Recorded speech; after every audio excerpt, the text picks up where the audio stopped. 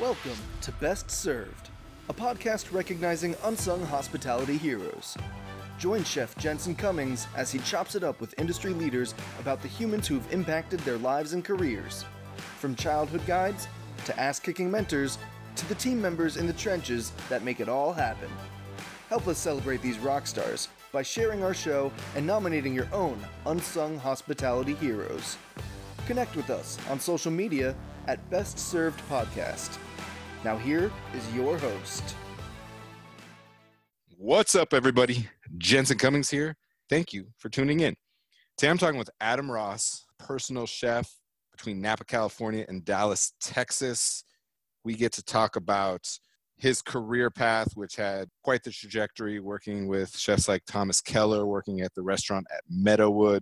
We talk about kale. We talk about purveyors and their impact. We talk about hazing in the kitchen and wrapping your face in plastic wrap to slice onions, and a familiar name, blast from the past from one of our first episodes, gets a shout out as well. Thank you as always for listening. Enjoy the show. You know, I think about 10 or 11 where I started really getting excited by food. And that happened in Tampa. When we moved to Tampa, you know, it was a little bit of a shock, even as a young kid. And as I kind of discovered my love for culinary, you know, Tampa, Florida isn't known for, you know, their booming culinary scene, but it's got some fun restaurants to play around in. I would say that on a personal level, moving to Tampa was kind of my first case of, you know, as a person, like kind of not fitting in. Florida has kind of a distinct culture. I kind of felt like an outsider, and I've moved around a lot just based on, you know, working in the food service industry. You can move anywhere and do your thing. So I think it kind of was the first step in preparing me for being comfortable in my own skin. Do you see that as a strength, or was it a challenge, like you said, not fitting in? I definitely see it as a strength. I mean, I've always kind of had a big personality. So and I find it easy to fit in from, I think, the experience of moving around a lot. But that's, you know, very similar to restaurants. You can move from, you know, one restaurant to another, even in the same town, and feel like you're in a totally different world, depending on kind of the culture is like. From, you know, Connecticut to Florida, and then Florida to Colorado, and then Colorado to Hawaii, Hawaii to California, and then California finally to Dallas. I've gotten a lot of chances to reinvent myself. When I kind of got a grasp on what my food was stylistically, changing places had a large effect on that. I mean, I really like to highlight products that are regionally specific to certain areas. So when I moved from California to Dallas, you know, you're talking about a completely different landscape and growing season. So I think as a chef, you have to evolve, you know, as well as a person. And I think I'm definitely stronger as you know, fitting into a different environment as a person rather than as a chef. And I think, honestly, the more you evolve as a person, the more opportunity you have to evolve as a chef. They don't happen in a vacuum, which I think is important to your point. So take us back to Tampa. You finally are into food a little bit duck out of water, but finding your way, and you get in the industry pretty young. Talk about those early days of getting a job in the restaurants in Tampa. Well, I'm going to take you way back to when I was just a young lad. When I was 12 years old, I was super excited to go to this sleepaway camp with my buddy Aaron. I don't know what actually happened. I think this was one of those instances where your parents lie to you and tell you, like, you know, the camp went bankrupt or something. But I ended up not being able to go, and they had, you know, find somewhere for me to go during the summer. So my parents enrolled me in this cooking camp.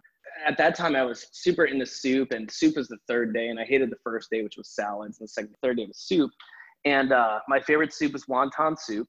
They passed out the recipes, and the kid next to me got wonton soup, and I got corn chowder.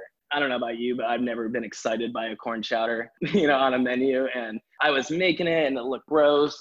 But at the end of the class, you know, we all kind of passed around our soups for everyone to try. First one I went for was that wonton soup, and it was bullshit, sucked.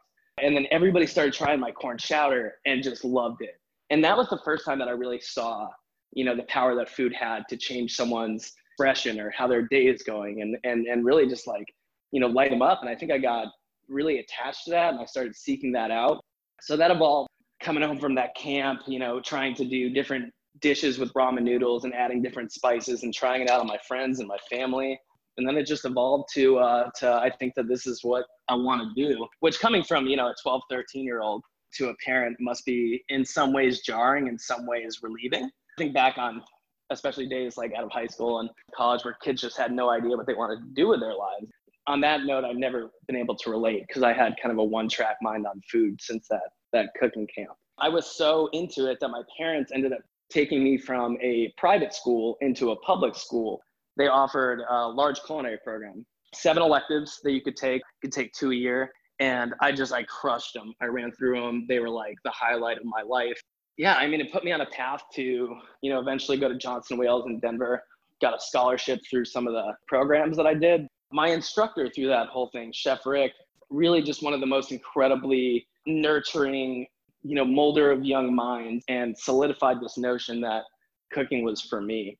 20 years later, I'm looking back on that, I'm saying, such a huge shout out needs to go to Chef Rick Siglio, still teaching at Sickles High School, still, I'm sure, pushing numerous kids into the industry. He would always be very specific about what to expect, painted a real life portrait that it wasn't going to be, making cookies and muffins with mom every day. It was a totally different world. So just to have that kind of the real life lessons being put to you as a 13, 14, 15-year-old, it's good not to sugarcoat it, because I didn't get anything sugarcoated after that in the industry. Shit gets real fast in the industry. Did Chef Rick kind of spur you on to get your first job in an actual restaurant? In Culinary One, it was all food handling procedures and, foodborne illness and stuff like that, which it definitely should. But as a young kid, I was super excited to get my hands, dirty and whatnot. And he saw that, and he pulled me aside and he gave me Kitchen Confidential, which was by no means on the reading list. I was a little punk, and I loved kind of fighting authority or being, in a subculture. And I read Kitchen Confidential front to back, and I was just slammed the book closed, and I was sold. And I went back up to him in class, and I handed the book back to him, and I said, "This is exactly what I wanted." Mind's blown, man. I was maybe 20 when I read that book, and I was even like, "Holy shit, this is crazy." Oh my God, I would hide You're it under 14, my bed 15 like it was years porn. old. It pretty much Yeah. is. The amount of blow done in bathrooms that are projected in that book is pretty insane. Yeah, all I wanted to do was be, in one of those kitchens, like I was on a pirate ship, and just every day seemed exciting. And I knew that it wasn't, the same path it was that, most people were chasing. And I just wanted to be a part of it. Talk about being in the restaurant then. Was it instantaneous? Did you find your tribe right away once you got into the actual restaurant? Because it's a much different world, as we're alluding to, than what Culinary 101 is in a high school class. Yeah, I would like to say that Chef Rick definitely prepared me for a good amount that I was going to see, but... well, he gave you the right reading material, that's for sure. Yeah, he did. My first job, I stumbled a little bit. My first 2 jobs, which I ran through very quickly. My first job was at Sonny's Real Pit Barbecue as a dishwasher, and I like to say that I was the chef de partie of the salad bar, which was mostly just refilling things out of like plastic 15-gallon tubs. That was the first time that I experienced like an aggressive kitchen culture. And it really was just, I think, stemmed out of boredom. This wasn't like, chef-driven barbecue or anything. It was like, we're bored and we want to fuck. I remember on my very first day, they like took me into the walk-in and they were like, go find the limes. They're in the back. I was in the back of the walk-in, looking around like an idiot. And they just all started throwing limes at me. And so I like came home with like a welt on my head from a lime. My mom picks me up and it's like, what the hell is going on over there? Never really fit in at Sonny's, but definitely broke me into, over like the 3 months that I was there, but it definitely broke me into the restaurant industry. Right away when you're talking about the limes, I'm instantly thinking of the hazing of go mop the freezer or find the bacon stretcher or quick, somebody just ordered 20 gallons of ice to go. Grab the mayonnaise extractor. It's all those little things that... Yeah, I'm so glad that I went through it. It's shit that I would never do in my kitchen, ever again. I think we're all a little bit more, mature now. After that, I worked for a really interesting kind of concept in, the early 2000s, which was a place called Dinner Done. People would come in and they would set up their meals for like the week. And it was mostly just prepping on our end. I got this job because the hours were 3:30 in the morning until 7:30 when I would go to school. And then they would open up at 8 for people to come start setting up their weekly meals. I think my parents I think we broke every child labor law, doing this, because I was 14 or 15, freshly 15 maybe, working these crazy hours. That on top of schoolwork, I just got super sleep deprived. I had snapped at our owner because he would always mispronounce Chipotle. He would say Chipotle. And I think just from a mix of like insomnia and just, high school aggression, that I just like went nuts. I think that's the only job that I walked out on. And I don't even remember. I think I was like midway through school being like, oh shit, like I just walked out. When you're getting no sleep and, a high school kid, shit's going to happen. So I stumbled a little bit on my first 2 jobs. When did it actually crystallize for you when you said, okay, now I'm in restaurants, I'm in it, I'm going to start to take it seriously, which then led you to culinary school. And as you mentioned, Denver. I started working at this restaurant called Catch 23, and it was like a Caribbean seafood restaurant in this West Park village of Tampa. This was my first job on a line. I had some prep experience now, so I got hired quickly. And just like it normally happens, you get hired on, one position, someone gets fired, and you're immediately kind of thrusted into another. It's so funny. I look back on all these guys that I worked with, and I can barely remember, what I had for breakfast or what year or something happened, but I can remember everything about every guy that I worked with.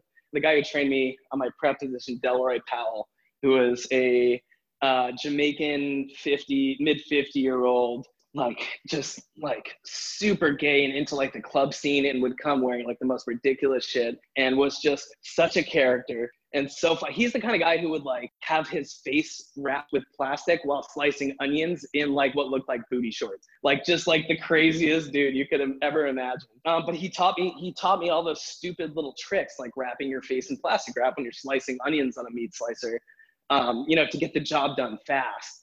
And like how to really use a blender to work hard for you, or, how to really maximize your efficiency. And that's the kind of stuff that really set groundwork on how to think like cook. And then, I had a chef there named Donnie Troutman, who, credit to this guy for, hiring this hungry to learn idiot, straight out of high school, to work with. I mean, he would have to yell at me and tell me, how to do the right thing on almost every project that I did. But it always came with like a big belly laugh, and there was no expectation there. And, that was really helpful for me to make mistakes with a chef who wasn't going to, throw me out or, kick me. The guy who I worked with on the line, who really taught me the foundational skills of line cooking, his name was Jesse. And, I can't tell you how old he was, because like as I age, he always seems to be, older than me, and like, which I guess he is, but like he always just seems like, the mentor of the line for me. But realistically, he was probably 28 or something, and just had so much like adult shit going on. He had all these girlfriends, and he would sneak me drinks after service. And after a while, after about a year of working there, like the drinks no longer needed to be like hidden, like they were given as incentive, and we would all play poker, and I would gamble away my paychecks. And it was just this alternate life that no one else, I think, in my high school was living, and I was like, this is restaurants. Restaurants are about, working hard, playing hard, getting into trouble. And it's the gang of misfit toys, it's you're put in a environment with people who, depending on who you are, like you might not ever associate with in real life. You pass each other in a gas station, you might not even hold the door. I always try and hold the door. Then you're forced to spend, 10, 12 hours a day with them.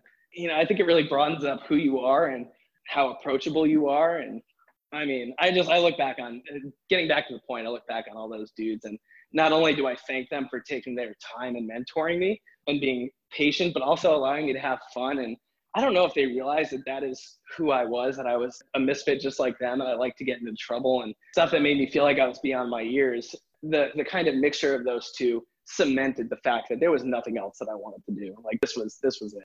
You're living the life. It's totally clear. Like every cliche thing that happens in restaurants literally happened to you. We just created another waiting movie, right? Remember, like my baseline was Kitchen Confidential. So like, I'm sure I was egging them on too. a bridesmaid party, like a bridesmaid party would walk in, and I'd like look at Jesse and be like, like, are we gonna make this happen? Like as a kid, and I felt like I was like living this double life. Like I would do all this like adult stuff, and then I would go to school, and I would tell my friends stories and make it sound like it was like The Godfather. You came to Denver. You're going to culinary school there. So for everyone listening, 2007, 2008, I was the executive chef at Kevin Taylor's at the Opera House, Denver, Colorado. And you were in school. You had a job there. You were in the kitchen. And I very distinctly remember my younger brother, Mitchell, were like, what did he call you? His little jeja? That's exactly what he called me. One of like, the kinder nicknames I've had over the years. Dude, the worst. And anybody knows my brother is hilarious, and he's also the worst, right? And so instantly you were like one of our brothers. It very much felt like that. So I was the big brother, the chef, and then you two troublemakers, as you mentioned. There's a couple things I want to embarrass you now for everyone listening. Go for it. It was very, very clear right away that you were super fucking talented. Your palate was really good. Your attention to technique was great. And at the same time, you wanted to fuck around more than anybody. I completely remember that. And always being like, Adam, come on, man. And it was one of those things where there was lots of other people that worked in that kitchen over the years that I'd be like, cool, that's all they got. But it was very clear, this kid, all he needs to do is focus. He should have my job. Like that was super, super clear. And I actually remember, I don't know if you remember this, but I remember there was kind of a time where I took you aside and I was like, I got to like shake this kid. I got to get this kid to really take it seriously. Well, we had a kitchen crew of maybe 12, 15 with full-time, part-time people. And I said, Adam, you are so talented. And right now, these are the exact verbiage I used. You are the weakest link in the kitchen. And I remember. My God, dude. I remember it like it was fucking yesterday. I can see you in front of me. Like, and in those moments and in every moment after where like a chef was really leveling with me, I become 3 inches tall. I'm already a short dude, but like I become 3 inches tall and I'm just looking at this towering figure. Oh God, dude. I do remember. I remember like it was yesterday. All of those moments, like when that happens to me, I instantly, as much as I hate it, it forces me to go into tunnel vision and really internalize. Those are the moments that really shape you and that really shaped me. And I have said those exact same words of saying you are so fucking talented, but you are the weakest link. I said that to 2 of my line cooks at 1313 Main when I was an executive chef. And I knew exactly how they felt. And I was instantly thinking about you. And there's a million kind of instances that I can use that on of, I became a chef at an early age because I had made every fucking mistake that I could have. And I got yelled at about every little thing. And then what came out of my mouth when it was time for me was just that same exact verbiage at somebody else because it had such an impact on me. And so seeing that kind of chain happen, almost of paying it forward, of saying something deeply impactful that was once said to you to someone else, I mean, it's like passing down an heirloom or something. It's such a rewarding thing for me. So thank you for ripping me a new one. I truly appreciate it because in that moment, and I have lots of those moments, and speaking of my brother, we talk about a lot where he is the most likable guy. He has so much short-term empathy, and we talk about how I have long-term empathy. And in that moment, I remember the look on your face, and I saw that look on a lot of face because I'm like such a radical candor kind of person that I was like, I just broke his heart. Fuck, I hope someday he'll forgive me. Like literally remember thinking that. Because if he does, it'll be because he did it. Like whatever it is for him, he did it. And I remember those moments. And there's some people over the years that have never forgiven me, and I have to own that. And there's other people that have been like, man, I get it now. And I say that thing that I used to annoy the shit out of me when you said it. So reflecting on that is super, super important. And I'm glad that it had a positive impact on you and you took it and ran with it. Because again, to embarrass you more, like for people who will dig into you a little deeper and know, working with Thomas Keller and Meadowood and Alan Long and 30 Under 30 and Zagat, cooking for Bourdain, all these things that all of us dream about, remember in that moment being like, either he can do that, did, or he's just going to always be one of those burnout kids that like had the potential but fucked around too much and like never went for it. So I'm so glad that you went for it. Yeah, I'm gonna go ahead and just give you the big old forgiveness bundle right now so that you can sleep better throughout the years. Just know that I took that as only fuel to the fire and that it helped me. And I don't hate you. I never hated you. Love it. And I think that's important because we talk about the mentorship and things. It's important for us to try and figure out how we can best motivate people in, again, the short term and the long term. And I know that that's been something that you've taken with you, to your point that you mentioned, using those same words. And so everyone listening on either side of the equation, eventually you'll be on both sides of that equation.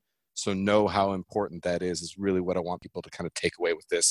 And so let's 180, because we all about going deep, and we always like to play a little best served on icebreaker game, a little trading places game. We're going to do a veggie swap edition.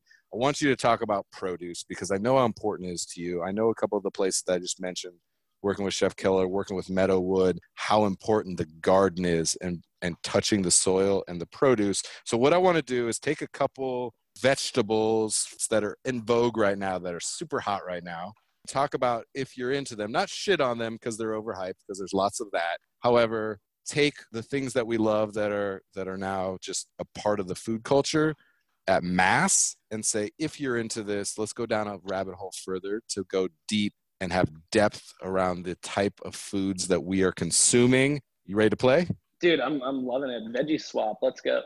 Let's veggie swap. So first thing I want you to do, talk to us about kale. Kale is having a moment and a half. It is everywhere. I mix it into salad all the time. And at the same time, I'm like, man, I wish I was thinking about other produce as well. So if people are into kale, what are a couple other leafy green type, bitter green type things that we could and maybe should be consuming to round out our game? Yeah, so I'm going to go ahead and preface by also saying that I love kale. And I've had my mind blown by kale so many times, and I've been disappointed by kale so many times.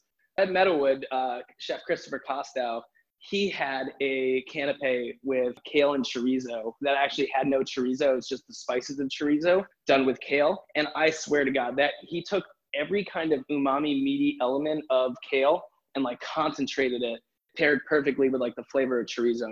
Any kind of green that you can eat fresh and you can wilt down, I think it's a good sub for kale. I mean, those are the two things that I love it for. Swiss chard has, I think, a little bit more of that concentrated umami, and you get the beautiful colors, especially from like rainbow chard stems, which are great, just shaved thin and curled in ice water, make a beautiful garnish just because their colors just pop. Mustard greens, that's a flavor that if you're just talking about like a wilted kale versus a wilted mustard green, the flavor is just so much more aggressive and can pair great with things, like pork and kale go great. I think mustard greens and kale is, just a separate layer of kind of flavor intensity that you could swap that in and out of.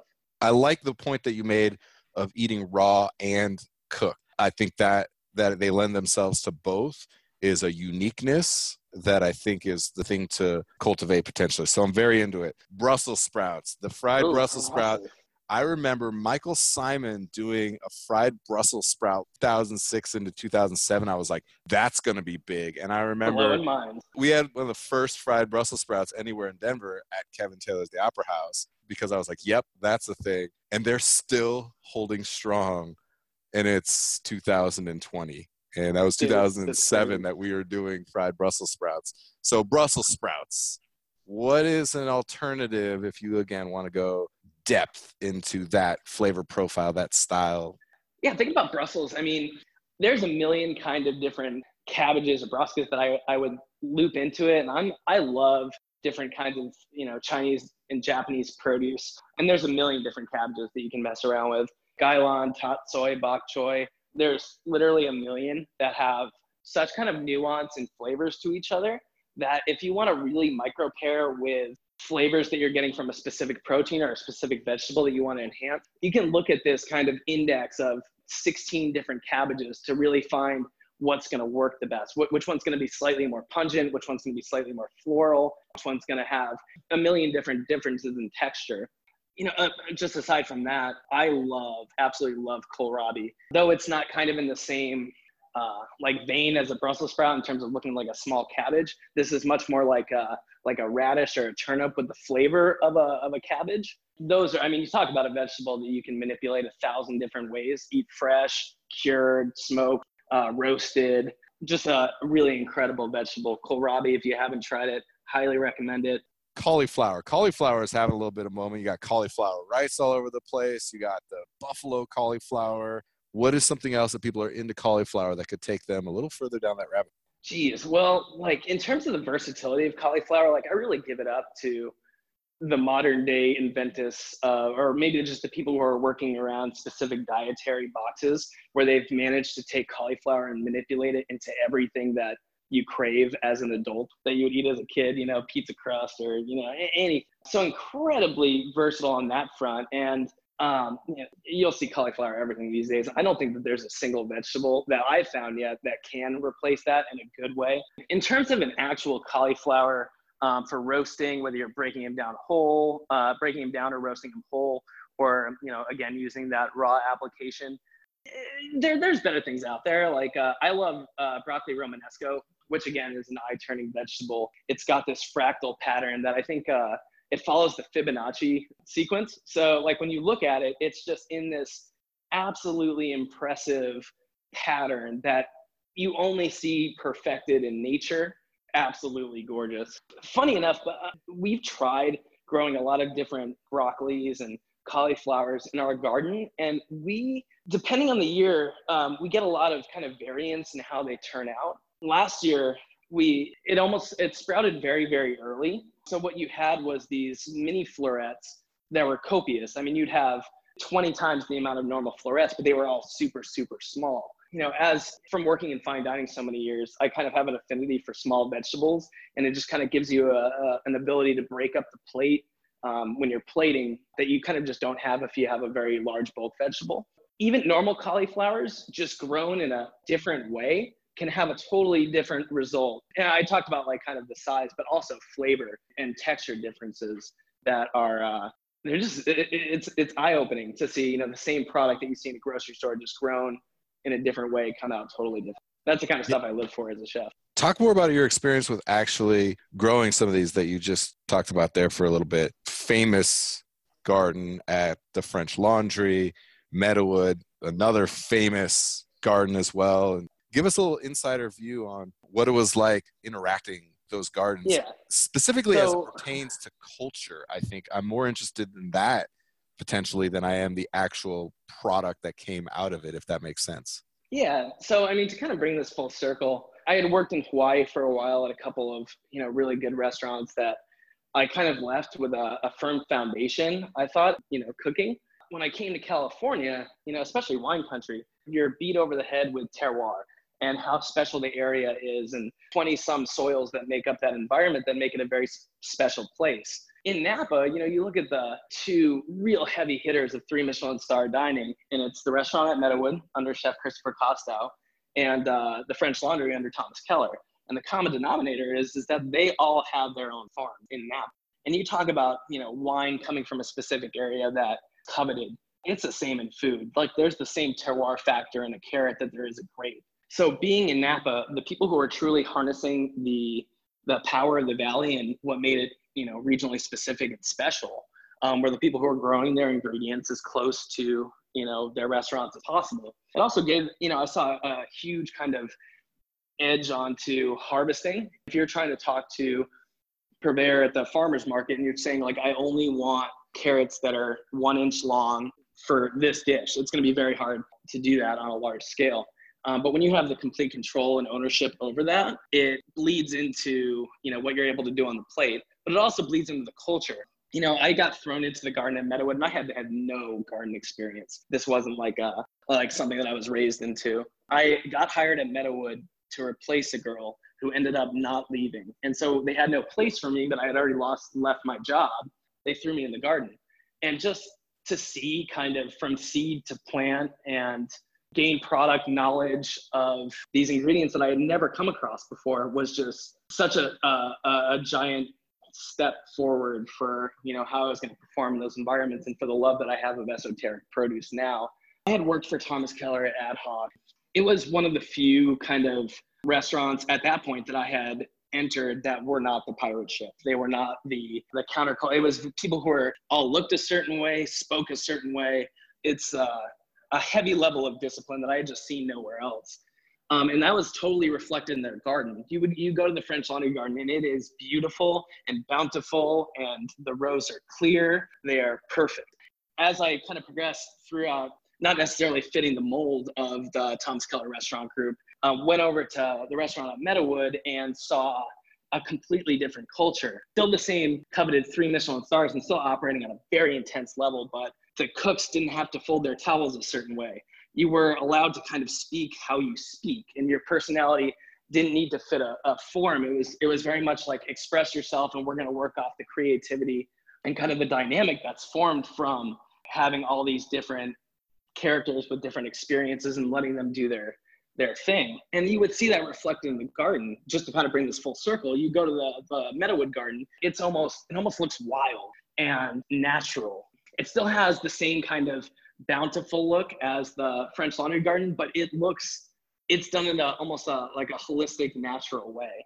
And that's how Chef Costello looks at food. He totally will take an environment or something and use that as the kind of the muse for the dish, the inspiration for the dish.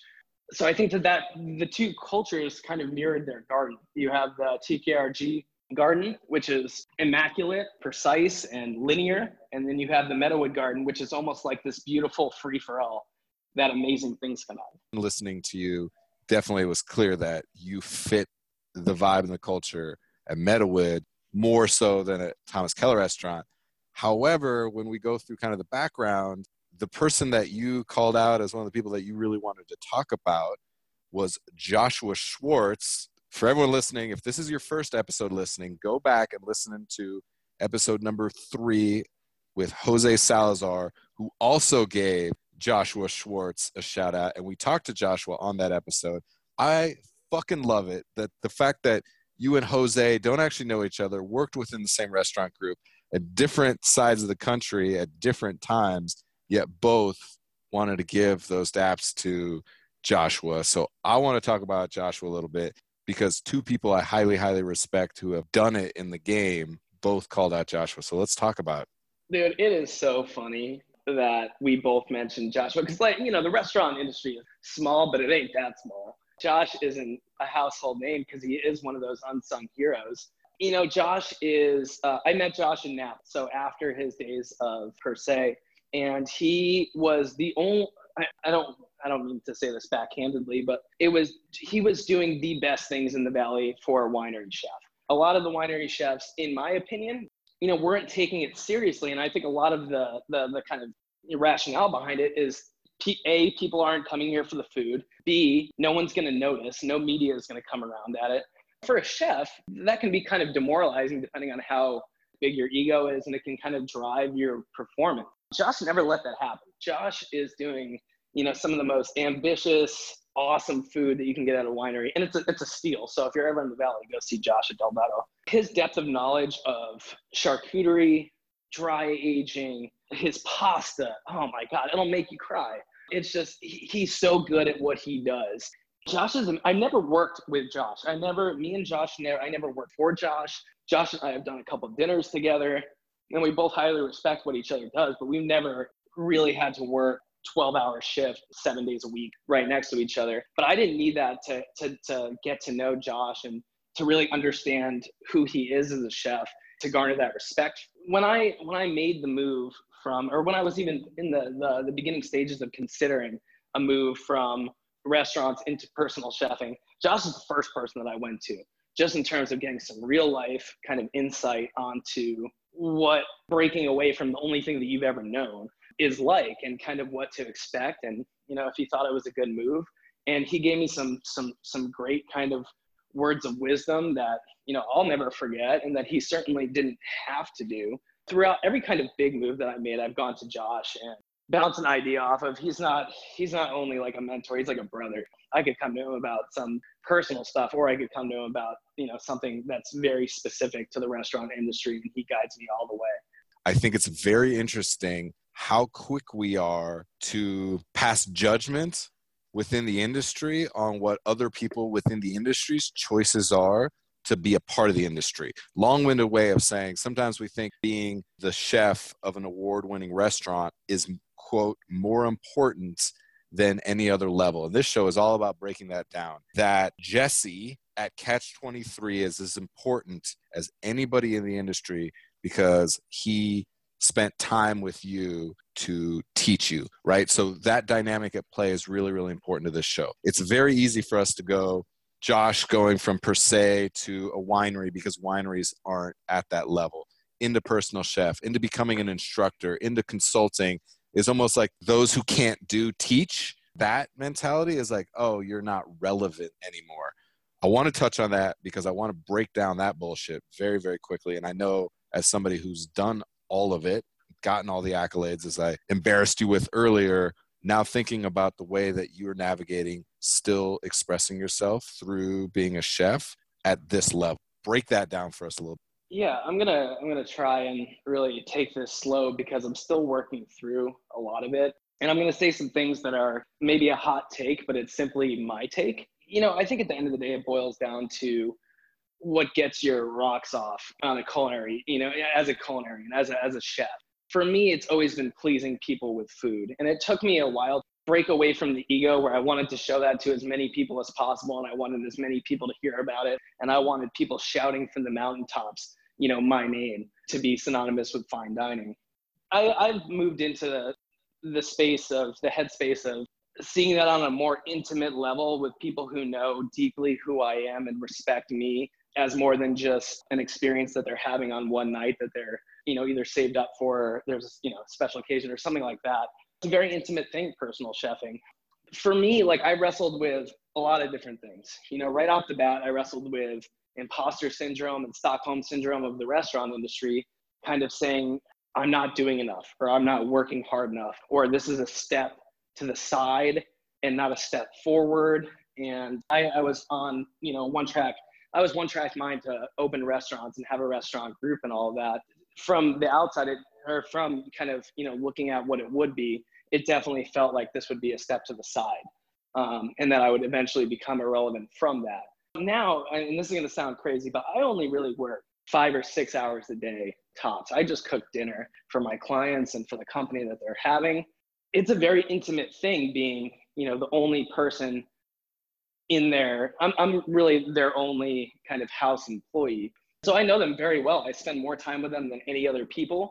I used to leave after 5 or 6 hours and be like, I haven't worked enough. I need to do another 5 or 6 hours to feel like I've actually done something. I realized that doesn't really fit in with personal chefing. I mean, if I'm around them 10, 12 hours a day, that's an intrusion.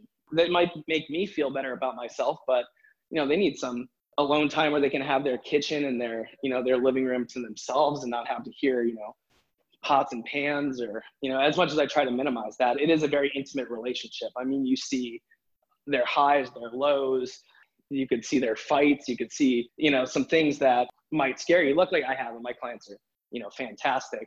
I've always been raised on, your work ethic is everything, and you're the first one in, you're the last one out. That doesn't really work anymore. But I remember a specific moment where I was on one of my first trips for my clients, and I was flying out to Nantucket, and I got put on a very small plane to go from Boston to the island.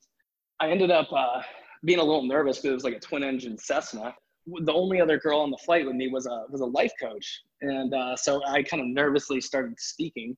She kind of helped me work through a lot of my stuff, and we put the pros and the cons against each other of personal chefing and restaurant chefing. And at the end of the day, all of my cons about personal chefing all boiled down to ego. As much as I kind of knew that back in my mind, for someone else to say it, for me to confront it, full on, that the only reason that I was, complaining was, or kind of conflicted, was that I wasn't getting written about. I wasn't eligible for awards. I wasn't able to kind of complete the missions that I had set out for myself of opening restaurants and getting Michelin stars and things like that. But on the flip side, I have this amazing quality of life. I have time for hobbies and a family. I'm able to travel. I have the means to go go eat at the restaurants that I want to eat at and the time to do so. And it's been an incredible change, but I've also had to really reinvent who I am in that process. At 1313, I lived and breathed that restaurant. I was there, 90 hours a week and was completely creatively satisfied. The restaurant closed after the fires. It was like someone had cut my face off and put a different face on. Like, I didn't know who I was. The restaurant was an extension of me. It was all I really had. And so I really had to break out of that and figure out like who I was as a person, not just a restaurant chef. Adam, I got to tell you, I really, really appreciate you talking about this. It hits home for me a lot of levels. Same way, I remember the moment when I said, holy shit, I don't think I want to own a dozen restaurants and win all the awards anymore.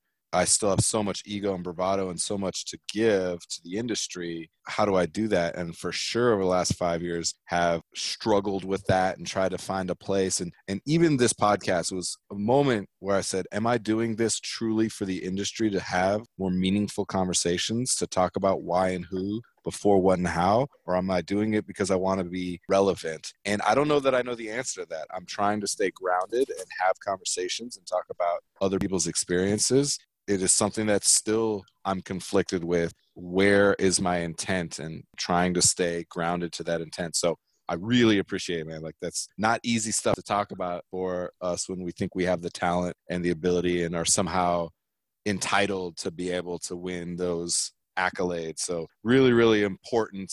I don't know how we follow Josh and that conversation, which was huge and profound. But I do want to talk about one more person. I want to talk about Michael Passmore, and tell us who that is and why that's somebody so important, and specifically was somebody that you wanted to acknowledge as one of your unsung hospitality heroes. Michael Passmore runs a fish farm. He makes caviar from his sturgeon. He was not in the fish industry and moved into it just from learning a lot, having a large interest in it. I think the goal was caviar all along, but they bought this crazy like property in Sacramento that has like this mansion on it. I was first introduced to him there, like a little field trip from Ad Hoc. Again, like where everyone, is prim proper, speaks, eloquently and refers to each other as chef all the time. And he fit in a box. And this guy pulls up in this mansion in like an ATV with like 70 beers in the back of it, and it's like, come on y'all, like let's go take a drive. Just like I expected all this pretense from a caviar dude, and he was just the most fun dude I've ever met. We all swam, me and him were swimming in the tank with the sturgeon, who are 4 feet taller than me, and just had a great time. So when I moved into my position as executive chef, I immediately wanted to work with him. I knew his product was great, but I didn't know the first thing about how to communicate with purveyors and how like ordering and minimums worked, and how to really navigate that, how to get the most bang out of my buck, and to find the price breaks and really work well with purveyors. And he was just there 100% of the way, and he would build me up. Like, we would talk about what I needed for that week, and then he would be like, so how are you doing? And we talk about kind of what was going on with me in the restaurant. And those are not things that you normally get when you call an order line, you place an order. To really hear, what kind of leadership advice he would have for me, or, what he could work with me around my budget and my food costs, and just there every step of the way. And I know that I'm not the only one. I think he looks for chefs who are talented, who are going to respect his product best as possible, who have the knowledge and wherewithal to give him feedback on what he's doing and how his product is, but also on the personal level to really build up. And we need that. We need that as chefs.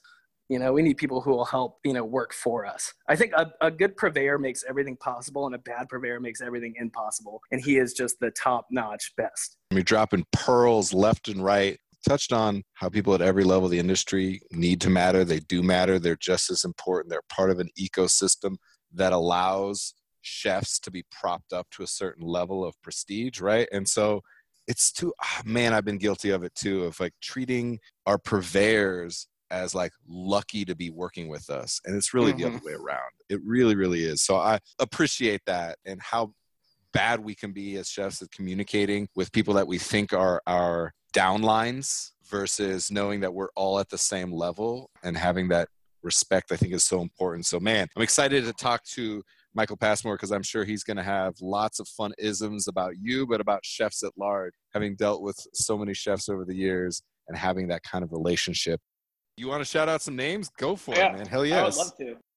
First of all, a big old shout out to Chef Rick for for really pushing me into this industry, because I wouldn't be here without you. There would be no podcast, and that would just be very sad. Donnie Edwards, chef at Catch 23, Delroy Powell, and Jesse, I forgot your last name, but I love you to death. Jensen and Evan, you and Evan, man, really laid it into me at Kevin Taylor's The Opera House. Things I'll never forget. Frank Bonanno, all his restaurants in Denver, but mainly in Mizuna, where I cut my teeth after the Opera House. Hunter Pritchett, who has guided me every step of the way, truly awesome, gotten me ready for every big step. Stephen McCary, Royce for really, breaking me in, Sonny Acosta from Alan Wong's really left an impact. Alan Wong himself, the next step. We've got Kevin Carvalho from at the time Chef Mava Restaurant, and Kevin Hirahara, both awesome people. Matt Looney, my man. Chef Topstyle, thank you for blowing my mind and showing me how to look at food through a different lens and create something special out of it. Big thanks. Chef Kat, who's now in LA, but was the chef de cuisine at Meadowood, my protector, just the best. She kept me employed there for the better part of a year and a half. Miles, Howard Coe, Carl Alexander, who we fought like cats and dogs on the Garmager station. He pretty much got me fired, but now we're like some of the best of friends just through working, through the industry and, catching up and, good stuff. The true unsung heroes of my time at 1313, my dishwashers, Irma and Ishmael. Irma, who would make the best mole I've ever had. I'm gonna air her secret ingredient right now. It's fermented bananas and animal crackers. Like if you don't know, then you don't know, and you should know. Best mole ever. Ron and Candy Abke, my gardeners from 1313 Maine.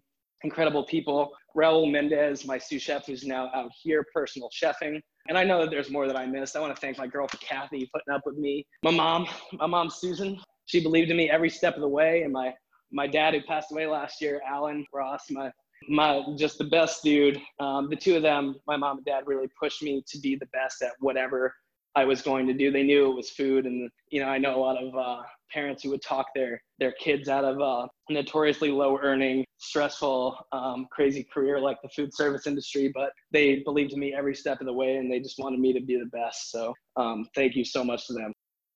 Let's finish with giving some people those words to live by. We always like to give people an opportunity to take a little something into the world, make it a better place. You say seasoning, balance, execution, trust your gut. Talk about what that means to you.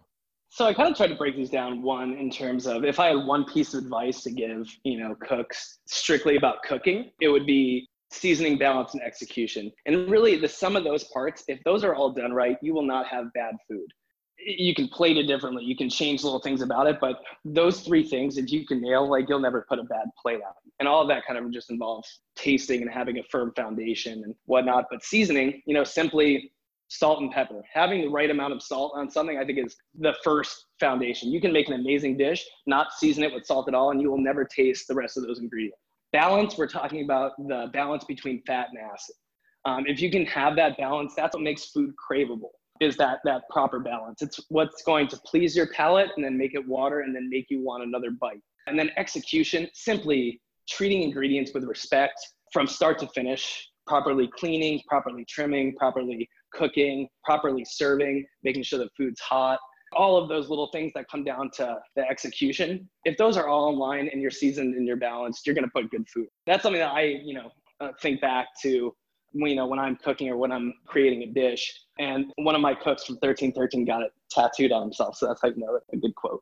There's been a lot of times in my life that I've gone against my gut and deeply regretted those decisions. But generally, if I feel good about it, no red flags are raised with me. Things tend to work out, but I'm a good, strong judge of character. So I put that on there. But also, I've been working with a lot of fermentation these days, making different koshos and kojis and, making my own hot sauces and kombucha and things like that. I always err on the side of caution, maybe less so than other chefs. If something is questionable, I'll always taste it first, sit on it overnight, and see how my gut handles that. But I think you need to do that when you're really working with the experimental. I had no doubt that we'd finish with something that was both practical and profound advice, as you said. So I appreciate that. Adam Ross, unbelievable catching up with you. Right away when we got on the phone, I was just like, wow, so good to hear your voice. Super proud of everything that you've accomplished. Super proud of everything that you're going to accomplish. And I think now that you're in a reflective place, I know you're going to do a lot to bring mentorship and value back into the ecosystem of hospitality because it was given to you. Thank you so much for being on the show. And we're back, everybody. Talking with Michael Passmore of Passmore Ranch. Adam gave a shout out as one of his unsung hospitality heroes. I was born in Texas and spent the majority of my early life there. To the completion of my high school, I went to the Marine Corps and spent some time all around the world. And from there, went back to Texas for a few years before moving to California in 1999. And I've been here since. What sparked the move to California? Had a job opportunity in the industry that I was in at the time. And so I thought that why not? I'll give it a whirl. I'll come out at that time, I thought I'd come out for about 3 years to the land of fruits and nuts. I was like, boy, I don't want to spend too much time in California. And lo and behold, once I got out here, not only did I meet the wife and my partner and person I could not do without, but I've really grown to love and appreciate Northern California, and now especially the ranch here. How do you find your way into sturgeon? You know, sturgeon it really was happenstance. Fish farming in general, folks often focus on sturgeon, but we raise few varieties. And although I do have a certain affinity for sturgeon, we shortly after my wife and I got married, we knew that we wanted a little bit of elbow room. And so we focused on finding a piece of property.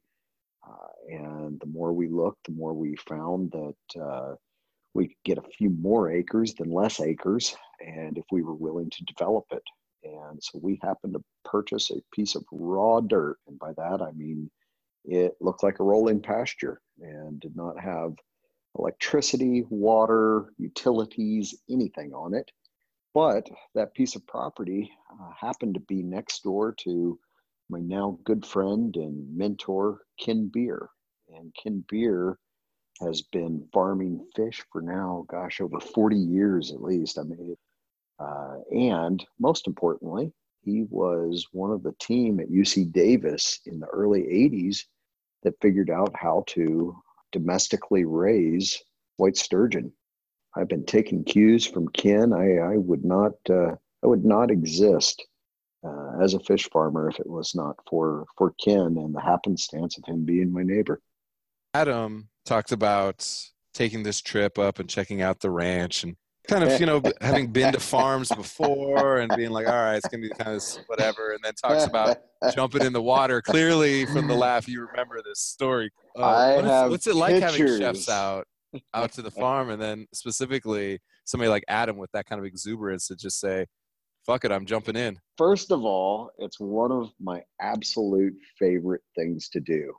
Probably only seconded by spending time in their kitchens or at an event or otherwise working side by side with them, because it gives both of us an in-depth perspective of what's going on. And I always find that I'm learning from them. And I hope the same is the case when they come out to the ranch, although sometimes we do less touring and more drinking beer, shooting guns, and riding motorcycles. But that visit was particularly memorable because it was Chef Katie and the whole crew from Ad Hoc back when Adam was there.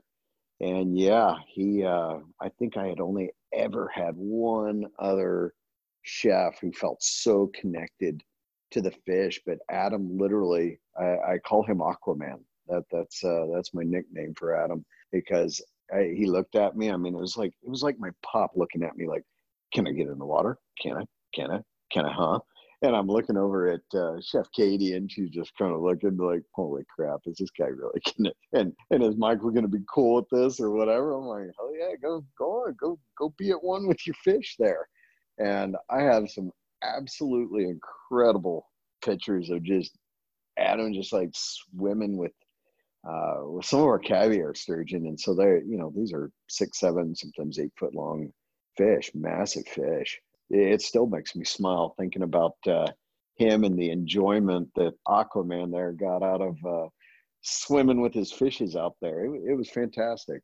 It's just the embodiment of who Adam is.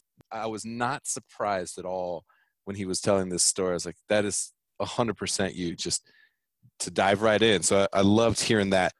Talk to me a little bit about just being connected with chefs and what that means, and the appreciation that you have when you see that level of appreciation in your products, in your land, in your process from somebody like Adam or chefs in general. I think the genesis of our relationships perhaps was as we got into the culinary, direct kitchens, as we identified that being a strong point of ours. The more I worked with chefs, I realized that we were birds of a feather, basically. You work in a command and response environment. Very familiar with that with my time in the military, and I thrive on it too. Your brigade system is, somewhat similar to a military ranking system, and you're all pulling together for the same thing, and you do a lot of shitty things sometimes too. That it just sucks, and you get through it. I respond to I'm comfortable in that environment. And so working together with you guys, relationships began to form. And before I knew it, I had actually not closer per se, but no other industry had I worked in outside of the military had I developed such deep friendships. Didn't mean that we weren't holding each other accountable for delivering excellent product and those things. It is one of the things that drives me. I enjoy relationships. I think they make the world go around. And when you can count on one another, not only can they count on me and my team to deliver what we say we will, when we say we will, and quality and consistency that they've come to expect from us, but I can also count on them to put it on their diner's plate in a consistent manner that's going to represent us just as well. The flip side of those relationships too is that it provides a backing for both of us when one of us may fall short of expectations, and allows us to have a backboard or an experience with one another that pushes us through those and helps us to reach a solution that in the end serves that diner, because that's at the end of the day, that's both of our guests. It makes a lot of sense to me how you're feeling a connection directly to the guests. Michael, I cannot wait to talk to you more about the relationships. I think it's so important, the way that you've navigated the position that you've put yourself in, the position that you're putting chefs in to succeed, and having that level of guidance. It was clear in talking to Adam. It's just the fact that when we're talking about, hey, who's somebody who you really want to acknowledge in the industry is what we say. Usually it's somebody that they worked with at a restaurant, specifically in a restaurant. And to have him give you that shout out just speaks to the depth of those relationships. Honestly, the memories that you formed with somebody like Adam. So grateful for your guidance and the impact that you're having on the industry as a whole, and Adam specifically. Thank you for talking with us.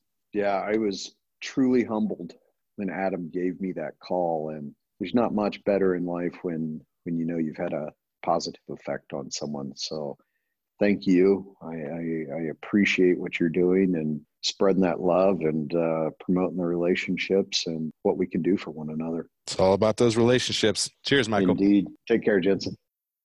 Thanks for listening to the Best Served podcast. Subscribe to our show and connect with us on social media at Best Served Podcast. Tune in next week to discover more unsung hospitality heroes.